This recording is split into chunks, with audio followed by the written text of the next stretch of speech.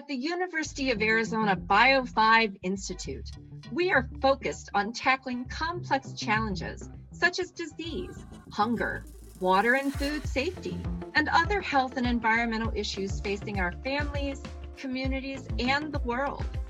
Bio5 brings together hundreds of multifaceted experts that include world-class scientists, engineers, physicians, and computational researchers in a team science environment designed to creatively solve difficult problems. This approach has resulted in disease prevention strategies, promising new therapies, innovative diagnostics and devices, and improved food crops. Join us each week as we talk about science with researchers, staff, and students from the University of Arizona's Bio5 Institute. Hello, everyone, and welcome to another episode of Science Talks, a conversation hosted by the University of Arizona's Bio5 Institute. My name is Sean Caden. And I'm Brooke Moreno. And today we're talking about the 2021 Precision Wellness in the Time of COVID-19 series. At the Bio5 Institute, we are passionate about optimizing human health in order to prevent disease and improve the overall quality of life. The Precision Nutrition and Wellness Initiative at the Bio5 Institute is hosting a public 5-month virtual seminar series discussing precision wellness during these unprecedented times. Today, we're talking with Dr. Yves Lussier, Professor of Bioinformatics and one of our future precision wellness speakers. Thank you, Dr. Lussier, for joining us today. Pleasure. Thank you for having me. So we're going to jump right into questions. As a quick question for you, I noticed that you are what is called a physician scientist. There we go. I knew I could get it out. Would you be able to talk about both of those elements and how those distinct disciplines work effectively to combat health issues like COVID-19? I'm trying to precision scientist, meaning science and precision? Physician scientist. So physician scientist. Yes. Okay, yes. So I trained in engineering first and then medicine. And my dream was always to bring the two together and to have computers speak the language of medicine. Well, they need to speak the language of biology to speak the language of medicine, among many other things. And different from accounting, that pertains to molecules, cells, tissue, organs, and so on and so forth. So in my investigation of that, because when I was young, such languages exist for computers. They were designed mostly for engineers and accountants. I've learned many methodologies, and over time I specialized into internal medicine as well as biomedical informatics, which is a more recent field, which became a subspecialty just 4 years ago. So now we have biomedical informaticians as clinical informaticians in the hospitals that practice this subspecialty. So it's really a process of making sure that we can do better decisions faster in presence of patients. It's called decision support tools that are generally require a lot of technology and knowledge about medicine in order to have them perform well so that they alert at the right moment and not unnecessary and don't miss stuff. In addition, now that there's more and more molecular knowledge and genomic knowledge about medicine, it requires also to understand this new field, which is called precision medicine, which is really individualizing healthcare with even more hooks than the conventional labs now that we have genomics, transcriptome, proteomes, and metabolomes. Ooh, really the best of both worlds there, huh? Yes, it's a long story. I'm happy to be in a position in which I have my dream job every day, right? As I dreamed when I was 18. I just didn't know it would be so much studies to get there, but that's how it goes. C'est la vie. But one step at a time. You started to get into talking about how your career as a physician scientist has led you to precision medicine. Can you tell us more about that? Exactly what is it and how does it apply to your research in disease? Sure. So nurses, physicians always try to to individualize healthcare. So that's no different from the past. What's different is that we're drinking knowledge from the firewalls right now.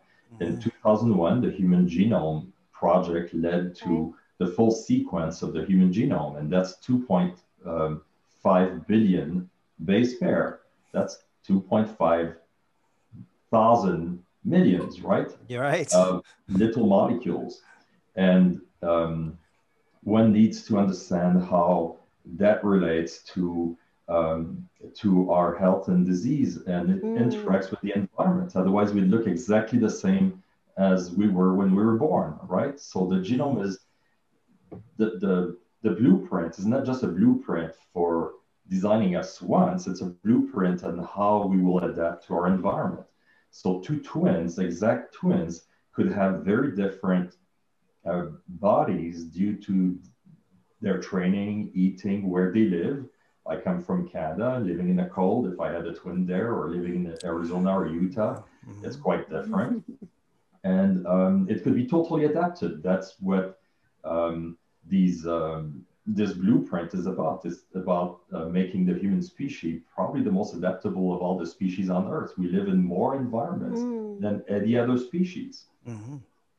When you said adapting to the environment, so that really is what we're doing right now. The fact that we're not having this conversation in person, the fact that we are having to communicate in all different ways, and how we've adapted during the time of this pandemic. So talk about a little bit about your adaptations when you're talking about having a talk about precision wellness. What are the main items that you want to get across to the people during a time in which there's a lot of questions, there's not always a lot of answers, and it's difficult to be able to kind of shepherd people in the right direction? Sure. So there's so we're speaking of the COVID pandemic, or you didn't name it, but so that's an environment that changes us. For physicians and biologists, the environments could be anything from the weather, what we breathe, what we eat, our exercise. It's what affects the directly or indirectly our body and cells. So COVID, obviously, as a virus, affects us. And interestingly, from the genome, there's new knowledge that became available about 2 months ago, that 13% of death can be explained by 2 genes. And they only studied 20 genes out of the genome because they didn't have large enough of a population to do that. That was the CDC with the European Union. And they pulled all their patients together, and they had the opportunity to have 1 million markers in the genome, but could only look into a subset, because otherwise there's a problem called the curse of dimensionality. When you have too much data and you make hypotheses over them, if you make 1 million hypotheses, you need to control for that, because there's always a risk of what we call false positive. And that's too many for the small population they have. So there's always a give and take. So they decided to take the best knowledge of biologists and physicians. They could not study more than 20 genes, and they studied those 20 genes well, and only 2 panned out. But it's still very impressive that among what the biologists and physicians knew of the disease, 2 genes could explain 13% of mortality. No kidding. What does it mean for us? It means that probably within 2 years, when we can study larger population, because this pandemic will remain with us like cold and flu, we'll hopefully be able to understand half the mortality with simple tests that are genetic tests.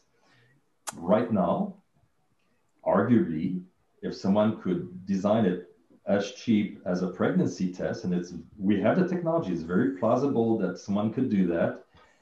Within months, we could have people do a test, right, out of a swab for $20 and verify in the pharmacy if they're among those that are at risk of death having COVID. Amazing. Now, this risk of death increases with age. So that's where the age, another environment, interacts with the test. And really, someone over 85 having positive for these 2 genes, alterations, right? We're speaking of specific alterations of the genes that people carry in the population, and they're not rare. They're not rare, infrequent things. They're not new mutations of a new disease. They're really what we carry, humanity, and probably in the single digits, 6-7% of people may be at higher risk with that. And with age, it becomes very important, which means these people may want to verified that their response to the vaccine is strong. And because we know 5% do not have a competent response to the 2 dosage of the vaccine, and they would remain at risk and may need to wear the mask longer and in presence of other people, while others do not. So that's where we need a lot of tolerance in our society, and think of the middle ground, not the common sense of not questioning everyone why they wear a mask or not. Really, they may be at very high risk of lethality, and it's their rationale. Especially in 2 years, when we probably will be able to identify half of the mortality associated to a disease, possibly a Mendelian risk, a risk of a single gene somewhere. There's a subset of the population for which it may be recommended for them to wear the mask if they don't have a competent response to the vaccine. Whew. Well, there's so much information in there I did not know. For you. Yeah. Whew. I mean, one of the follow-up things for the people who think that, well, I had COVID, or if they had COVID and they had a mild response, I have known some people that have had a mild response to COVID. They wouldn't necessarily know that they were one of the risk factors. You know, maybe it's just they got lucky and they had a mild response and they think, well, maybe this isn't so bad. But for somebody who has that target, that specific element, that is, you know, it's part of our kind of our community. We don't know who exactly has that yet. We're not for T's, and having an average solution for an average person is not adequate anymore. Our science and our methods are much more advanced than that. And most people are unaware, but even the best medication we have work in only 70% of the people. So if we could test which 30% are taking it for nothing, we'd save a lot of money, right? It's not part of the business model of the pharmacies to test that in parallel, except there are new businesses, especially in cancer, where these tests are being done. And there are 2 tests for breast cancer that verify if one type of medication that costs a lot is adequate, and they would have a response or not, because that business model was developed as such. And these tests cost a lot as well, but far less than the treatment that would be unnecessary. So these things exist. That's precision medicine, and it's coming to us. Currently, the tests I was speaking of are easier to understand because they speak of one molecule at a time.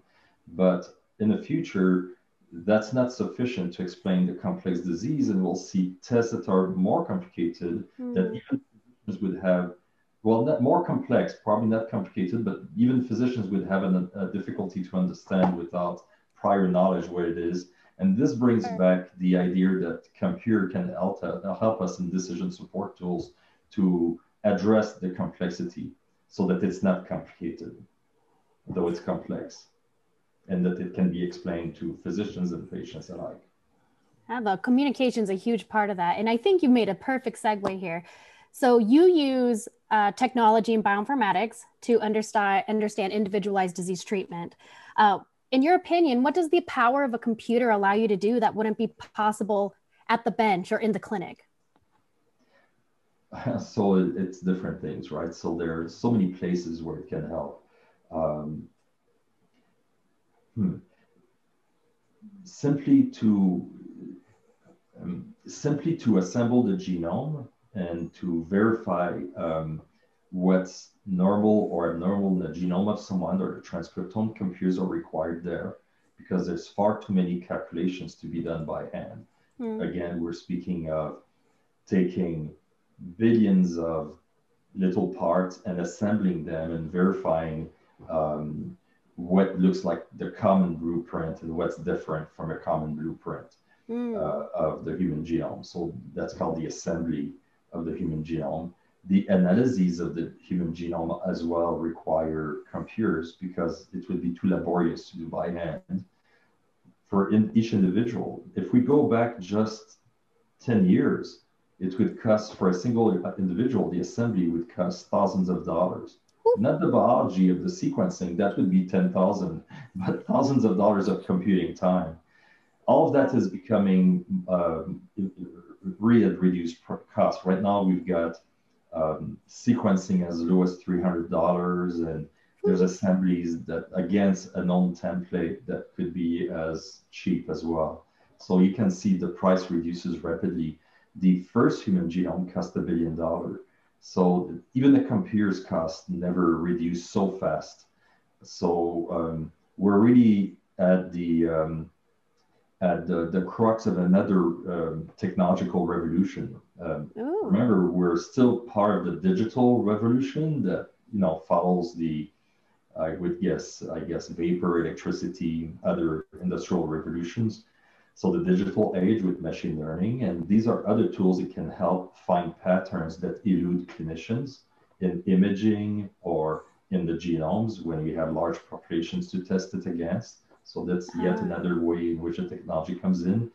But most importantly, when it's time to deliver the care, just in time and in presence of the patient, there's a lot of calculations that can be done on a patient as they arrive in the clinic, much more than the physicians can look into. And that would also elevate our capability to be more accurate, to spend more time on the humanity part of the relationship with the patient, while some of these calculations are done ahead of time. Fascinating. Things you don't think about when it comes to healthcare, right?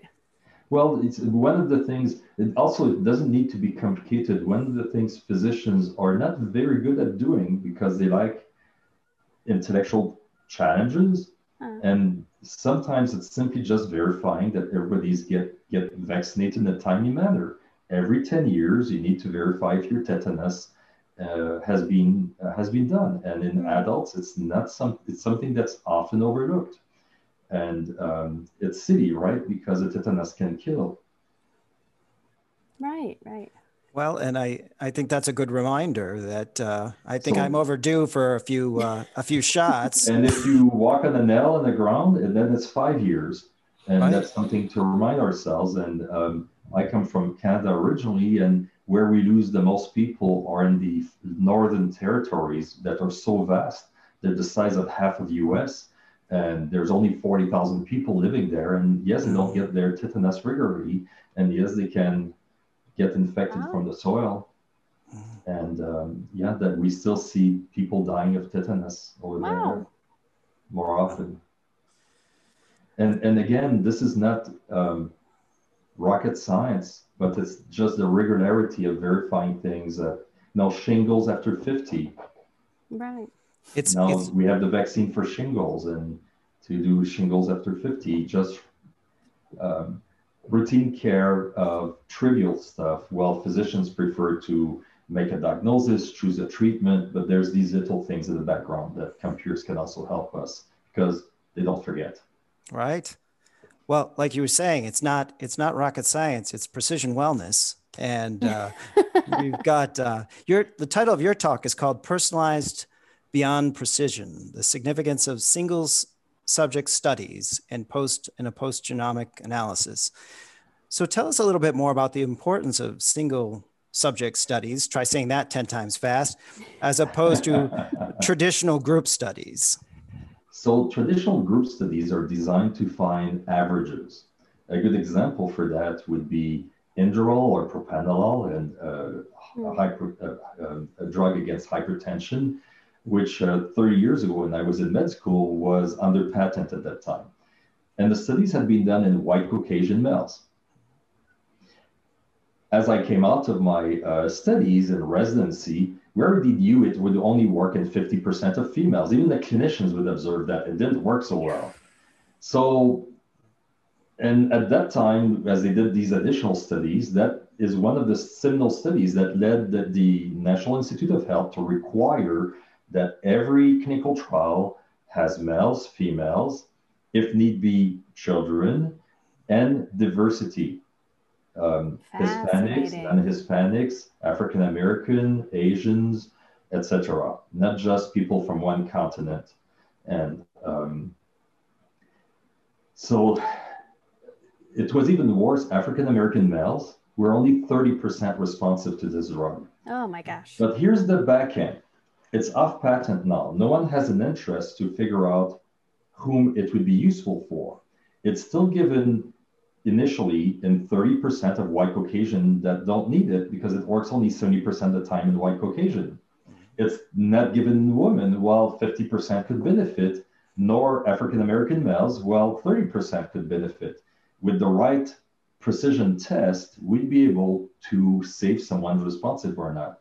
So my team has been developing techniques called single subject studies in which you can take a tissue that's not invasive, like blood or skin, a small quantity, and do a test out of the body. We call that ex vivo or in vitro testing, and compare control that's not affected with one that's affected. We've done that with our colleagues, Fernando Martinez, for example, in asthma, and we're able to predict which children among severe asthmatic children that were all maximized on treatment, which ones would be hospitalized in the coming year for a severe exacerbation of their asthma, and which ones would not. Holy cow. Ex vivo assay was the common cold, because a common cold in asthmatic children can provoke a severe crisis. This has been known for 10, 15 years. So the idea of doing that test ex vivo went further than the conventional wisdom, which is let's do a provocation assay of the lung. We give them a bronchoconstrictor that gets them a crisis. It scares the parents and the clinicians because they're severe asthmatics, right? You need to have the antidote because they'll choke to death. But then they do a test in which they try to push as much air as they can, and then you give them the antidote. They were indifferentiable. The group that would be hospitalized or not, by gender, age, weight, treatment, they were indifferentiable.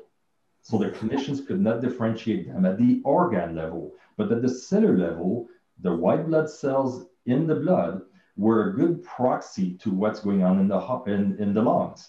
And they could identify when stimulated to virus, which group was different.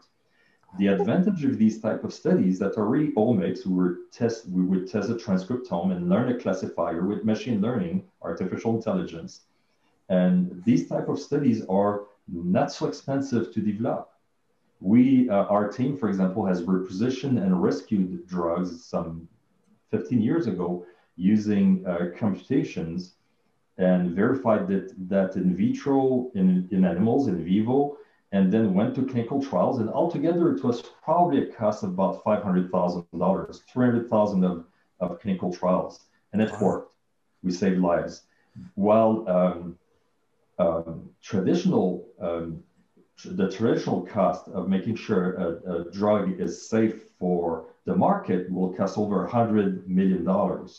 Right. But that drug was safe. It was just ineffective. We rescued it because it was with no indication. It didn't work where it was intended to work originally. And with computers, you could figure out ways by analyzing pathways with the right patterns what would be possible. Wow. Oh my gosh. All right. Well, you've given us a lot to think about too. I do have to ask a kind of a non-science question because you've been great about talking about the science, but I understand you were born in Montreal and you mentioned Canada a couple of times. Do you speak French? That's my mother tongue. I'm able to eradicate my accents. My kids were born in New York and raised in Chicago and Arizona. I was going to say parlez-vous français, but if you start talking to me in French, I have to brush off my high school French, and I think I would be dismal. So we won't do this interview in French. Maybe next time. Very good. So I want to thank you very much for coming. Thank you, Dr. Lussier. Pleasure. Really appreciate you coming and talking with us, and also want to thank you for all your precision wellness research and helping kind of push the boundaries of precision wellness, helping connect those patterns. And I think all of our goals are to get better, to do what we do, to keep getting better, and to look for those patterns so that we can have medications and we can have treatments that actually really work for the people. So I really thank you for meeting with us, and join us for future talks when we continue to highlight our amazing University of Arizona researchers. To learn more about the Bio5 Institute, please visit our website at bio5.org. From all of us here at the Bio5 Institute, thank you for joining us. Thank you, Dr. Lussier. to our audience for tuning in to another episode of Science Talks. Continue the conversation with us next time as we learn more about the science happening at the University of Arizona's Bio 5 Institute.